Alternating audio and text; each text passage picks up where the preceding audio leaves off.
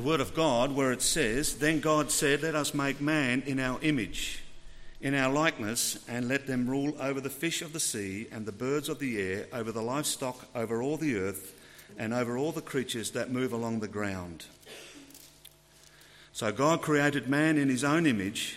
In the image of God he created him. Male and female he created them. God blessed them and said to them, "Be fruitful and increase in number. Fill the earth and subdue it.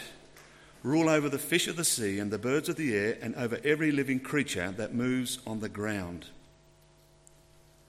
Then God said, "I will give you every seed-bearing plant on the face of the whole earth, and every tree that has fruit with seed in it.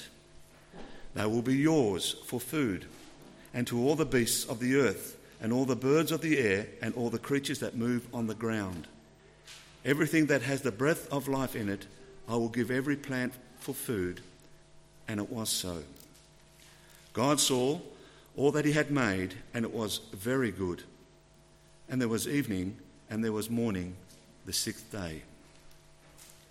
Thus the heavens and the earth were completed in all their vast array. By the seventh day, God had finished the work he had been doing. So on the seventh day, he rested from all his work.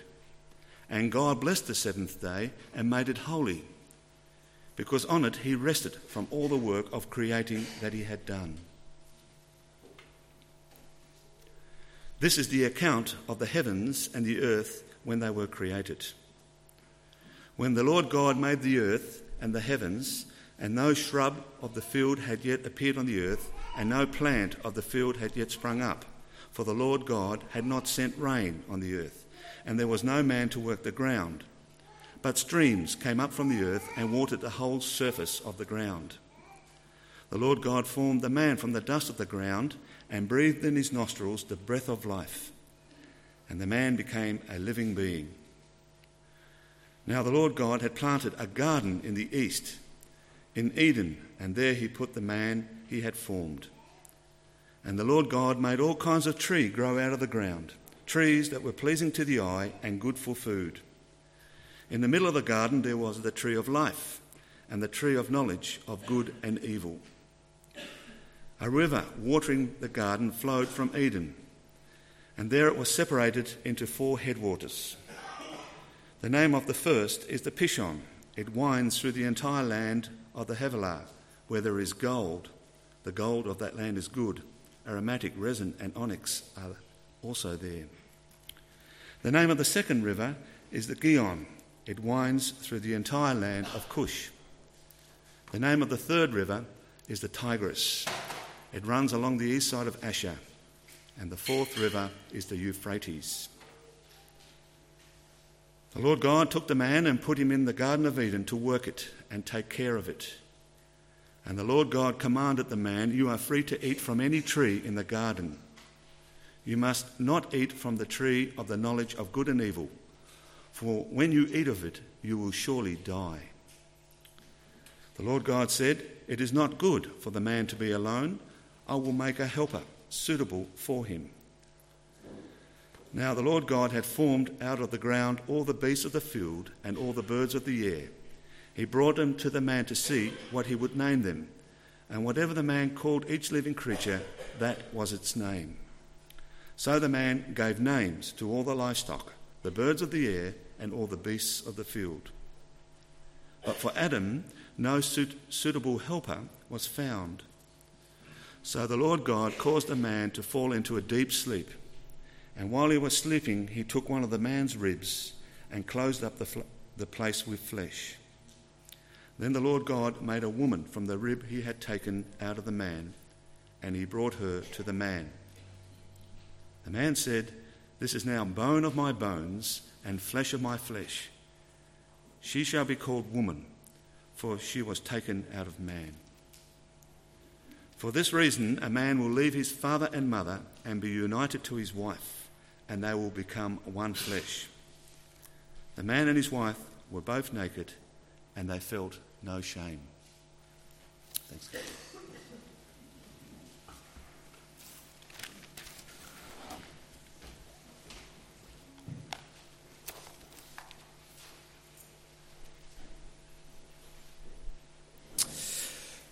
Well, last year on Four Corners, Kerry O'Brien introduced a story with these words. You don't set out to measure these things, but I can't think of a more powerfully poignant story that I've introduced than this one.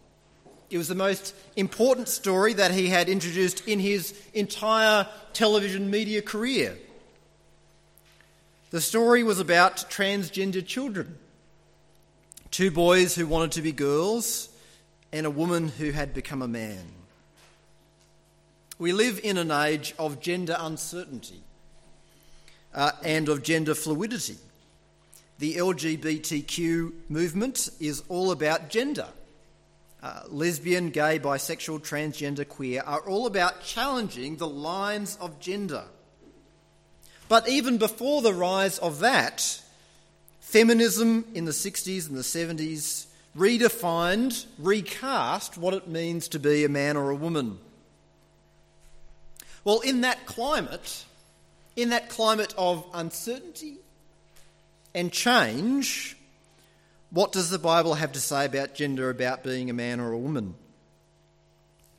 If you're not a Christian, let me say up front that you may not agree with some of the things that I'm going to say this morning. But I hope that at the end of the day, that at the end of our time together this morning, that you'll at least understand more clearly what it is that the Bible has to say. And possibly that you'll also see that being a man or a woman is not something to be challenged or blurred, but is actually one of the great gifts of God.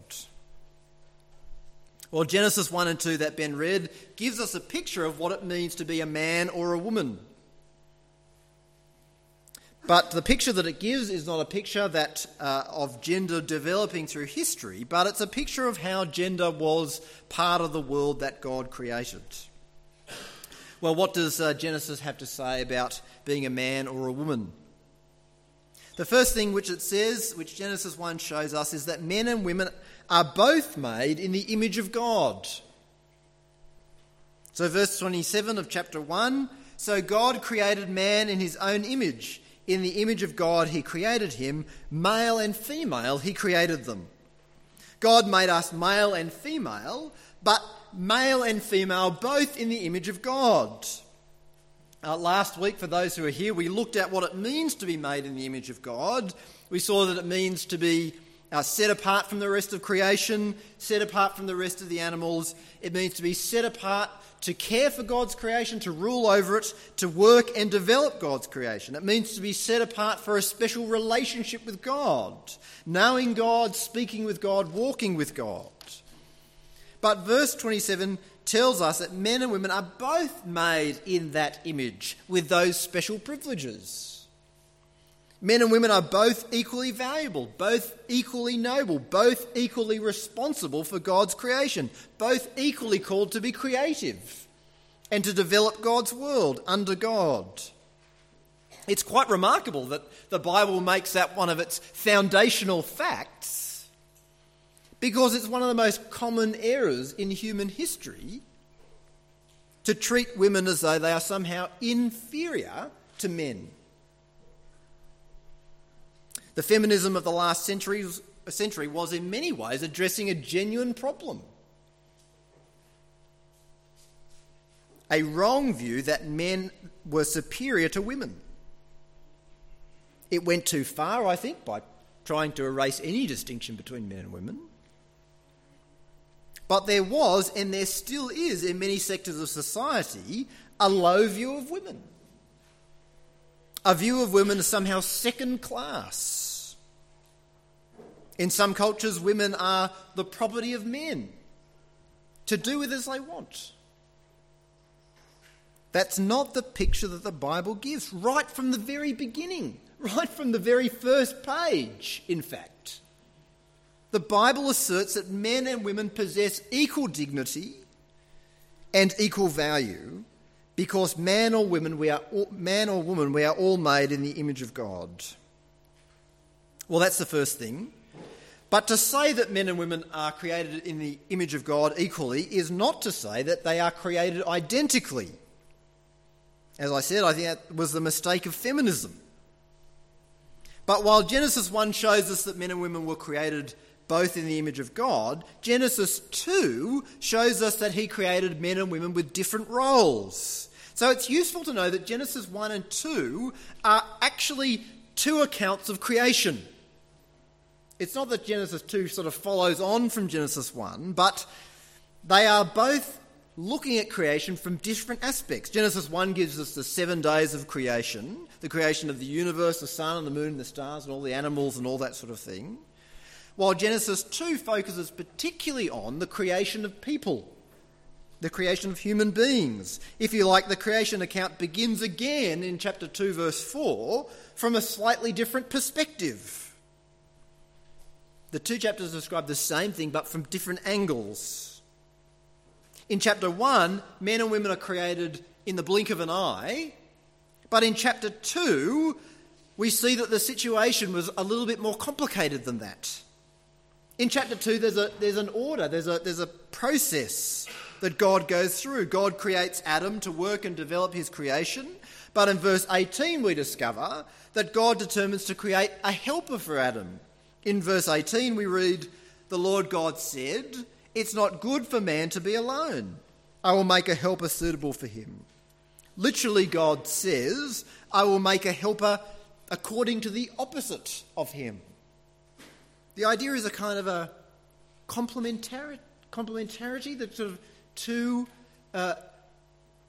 people who work together, part of a larger whole, who work together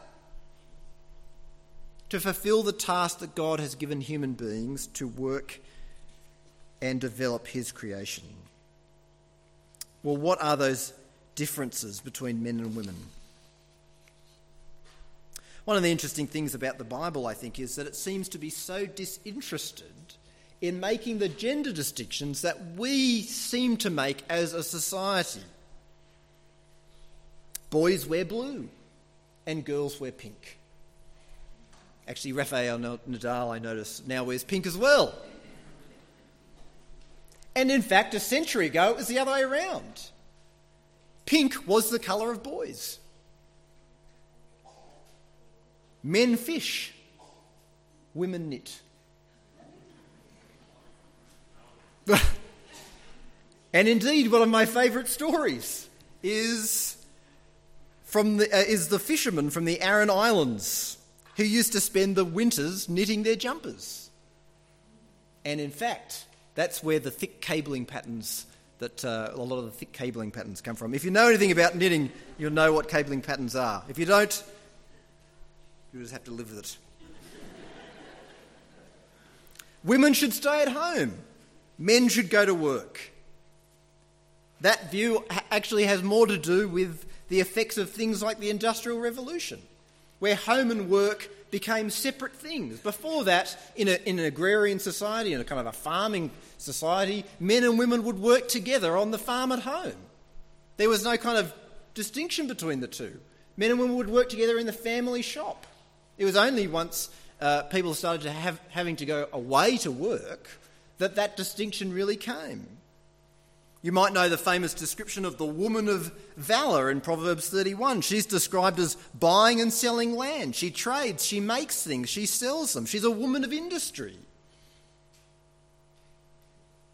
Even Christians write books to perpetuate random gender stereotypes. Two of the, quite frankly, silliest books going around, I think, are the pair of books titled Wild at Heart and Captivating. And the titles alone, I think, tell you what the authors think are the key distinctions between men and women.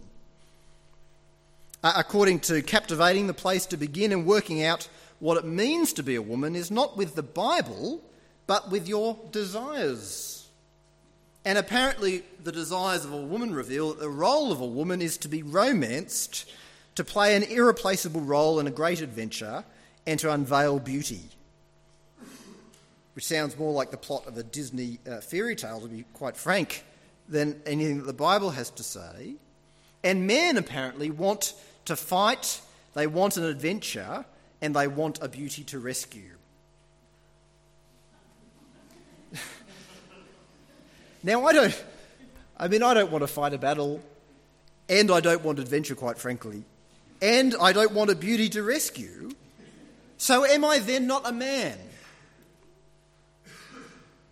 And therein actually lies the problem of those gender stereotypes. There are differences between men and women, but those aren't the differences that the Bible majors on. I suspect that a lot, though probably not all, but a lot of the gender confusion in our society has more to do with the arbitrary gender distinctions that we make more than it has to do with the gender distinctions that the Bible makes. If a man talks too much, he's like a woman. But there are lots of men who like to talk, and there are lots of women who don't like to talk. And it's actually just unkind to perpetuate those kinds of stereotypes. If a man likes fashion, he must be gay. If a woman likes sport, she must be a lesbian. If a girl likes to play with cars, she must be a boy trapped inside a girl's body. The Bible is so disinterested in peddling those kinds of gender stereotypes. It's very interested in affirming the differences between men and women, but not like that, and not along those lines. So what are the differences then between men and women according to the Bible? Well, when you look at the early chapters of Genesis and when you look at the New Testament and the rest of the Bible, the way that the New Testament writers take up these early chapters of Genesis, there are really only two key differences that emerge. Well, there's possibly more, but these are the two key ones.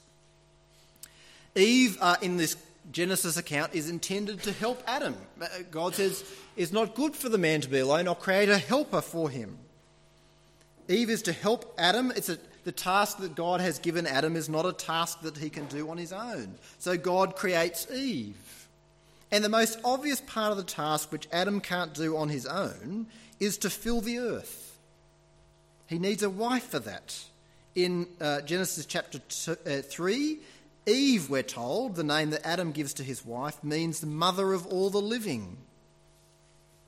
With the woman of valour in Proverbs 31, a large part of her work is providing for her family and caring for her family. And in 1 Timothy chapter 2, when Paul is talking about some of the differences between men and women, he says rather cryptically that women will be saved through childbearing, which is a hard passage to understand, to be honest, but it at least means that there's something intrinsic to having children, something about having children which is intrinsic to women. Women seem to be geared for caring and nurturing and raising children, which is a painful truth, I think. And I think it's also the reason why it's so difficult for so many women when they're unable to have children. It might be because they're not married. It might be because they're medically unable to have children. It doesn't matter what the cause is. The pain is the same, and it's a legitimate pain, actually. When God announced the curse on human beings because of their rebellion, the main focus of the curse for Eve and all the women who followed her is pain in bearing and raising children. A pain which I think includes not only giving birth and the pain of raising children, but also the pain, I think, of not being able to have children. The desire to have children is not an inherently selfish desire. Like anything, I think it can become that. But more essentially, it's part of the purpose for which God created women. And so to miss out on that is deeply painful. And so it's okay to be sad about that. The Bible is full of women who cry out to God in tears because they can't have children. God has made women with that particular role of caring and nurturing in mind. And look, there are other ways that women can care and nurture. I've moved and lived in lots of different cities, and in every city that I've lived in, I've had mothers who were not my own. there have always been women who've looked after me. There have been men who've kind of kept an eye out for me, but it's never the same. And so there's a fulfilling role for women to have, I think, in caring for children and for people who aren't their own as well. The point is, it's part of the purpose that God created for women to have.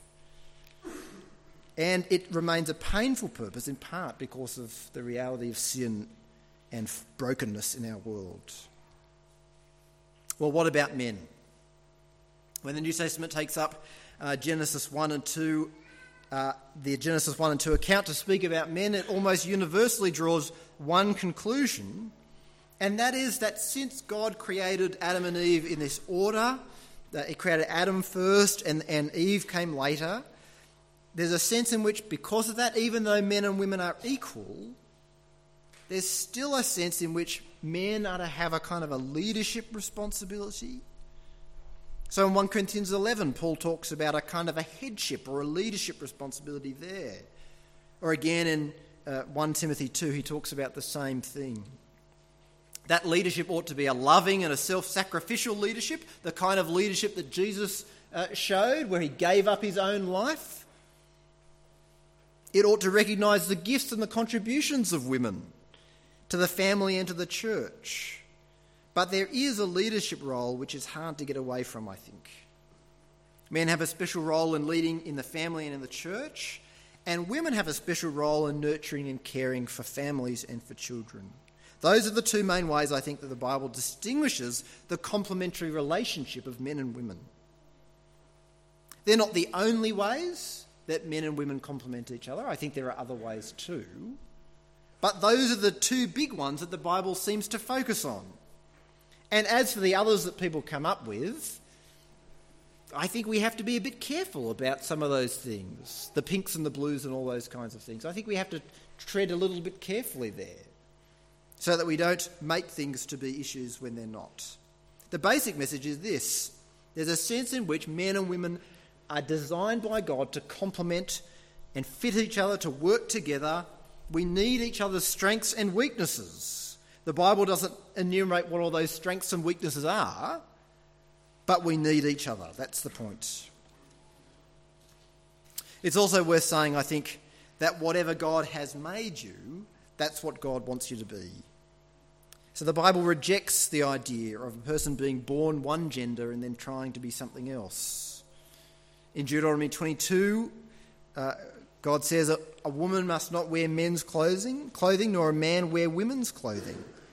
For the Lord your God detests anyone who does this.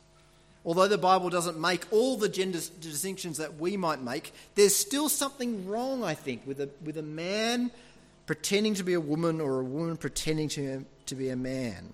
And that's because God has made men and women differently. If God has made you a woman, then that's what God wants you to be.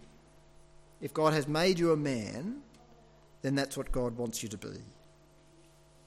Well, men and women are made in his image, but God also made men and women to complement each other. Finally, God made men and women for relationships. Well, all through Genesis chapter 1, there's this constant refrain. And God saw that it was good. And God saw that it was good. But in chapter 2, for the first time, we get the sense that something's not right. Something is not good. Chapter 2, verse 18, the Lord God said, "It is not good for the man to be alone." Everything else was good about the creation except for that point. It wasn't that God was caught off guard and that he sort of made Adam and suddenly went, "Oh, goodness me, I've made a terrible mistake."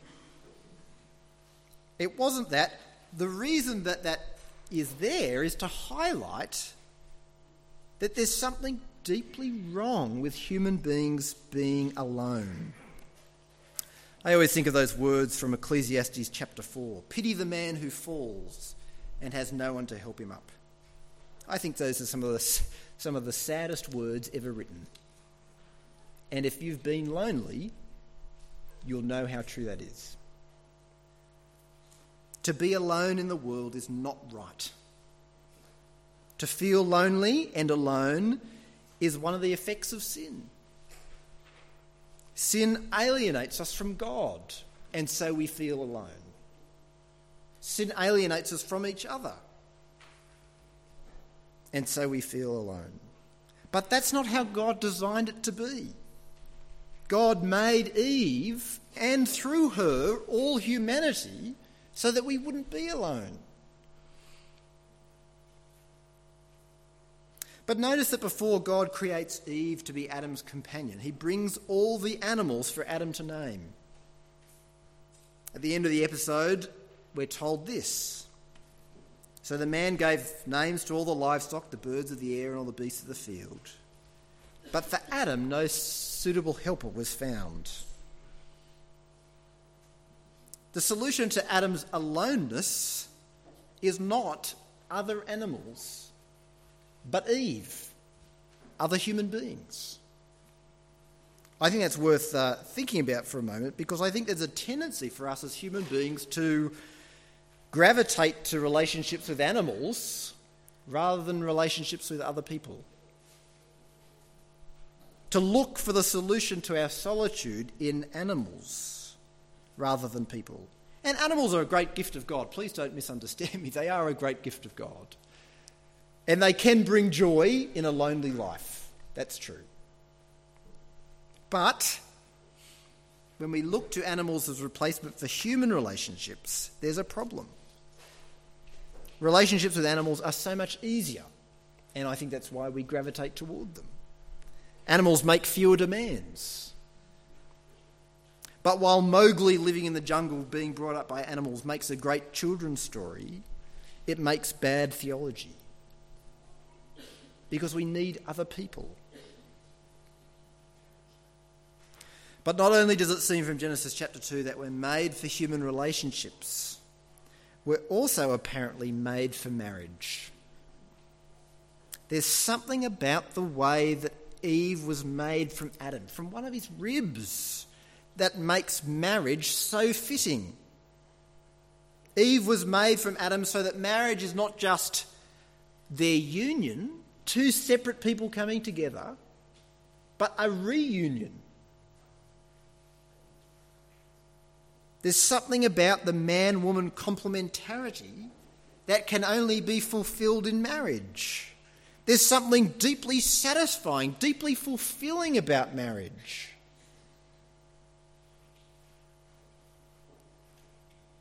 But how do we understand that then in the light of the fact that not everyone marries? And how do we understand it in light of the fact that some people who were married are not married anymore? Whether it's because their relationship has broken down, or whether it's because their spouse has passed away. And how do we understand it in light of the fact that roughly half of us who are married will face a time in our lives when we will not be married anymore because our spouse has passed away? How do we understand it if we were made for marriage? I think there's a few things to say about that. First of all, in the Old Testament, the relationship with God already is described in terms of a marriage. God's people are called God's bride. That idea really gathers steam as you move into the New Testament, where the church is described as the bride of Christ, a bride who will be presented to Jesus on the last day, radiant and spotless. And Revelation gives us a picture of the beginning of eternity as a great wedding banquet, the big reception of all eternity. Paul explains what's going on in his letter to the Ephesian church in chapter 5 when he says, "Husbands ought to love their wives as their own bodies. He who loves his wife loves himself. After all, no one has ever hated his own body, but he feeds and cares for it, just as Christ does the church. For we are members of his body. For this reason," he's quoting Genesis 1, "for this reason a man will leave his father and mother and be united to his wife, and the two will become one flesh." This is a profound mystery, but I'm talking about Christ and the church. Paul is saying that just as a man leaves his father and mother and is in some sense united in some deep and powerful way with his wife, in the same way that they become a physical union. They become one body, one flesh. In the same way, Jesus has come to us and we are united with him, not in a physical union, but in a spiritual union through the Holy Spirit. We become his body. We become united with him. There's a sense in which we were made for marriage, but there's also a sense in which that is not the ultimate goal. In the new creation, Jesus says there'll be no marriage because marriage was always appointed to our spiritual union with Jesus. Marriage is a taste, it's a picture of something much greater. As good as marriage is, and it is good, and we were made for it, as good as it is, the joy that comes from marriage is just a fraction. It's just a drop in the ocean compared to the joy that comes from knowing and loving Jesus. Well, if you're married, that might sound like a bit of a letdown. But think of it like this. Think of the best moments that you've ever had in your marriage. Those days, those moments when everything just seemed to be going right. When your hearts were so full of love and tenderness toward each other. When you were of one mind, one heart. Those moments, the Bible says, are glimpses of glory. As good as they are, they're just a taste of something even more precious, of knowing and loving Jesus, of being united with him through the Holy Spirit. And it's a great encouragement too to those of us who are single. It means it's not wrong to be married. It means it's not wrong to want to be married because we're made for marriage. But it also means that marriage is not the ultimate thing. If you miss out on marriage, you haven't missed out on living, because marriage is just a taste of something so much better. And it's an encouragement too if your marriage has come to an end. For whatever reason, it means that though your marriage has ended, that's not the last word. You might feel some days like you're on the relationship rubbish heap. But actually that's not true. There's still something precious, actually something far more precious to be had. A relationship which is eternal. A relationship which is perfect. A relationship which isn't dependent on our fragile lives. And a relationship which isn't dependent on our wavering faithfulness. A relationship bought on a cross and paid in blood. God has made us male and female. He made us in his image. He made us to complement each other, to fit, to work together. He made us for relationships. He made us for deep relationships. He made us to know and love his Son, Jesus. Let me pray.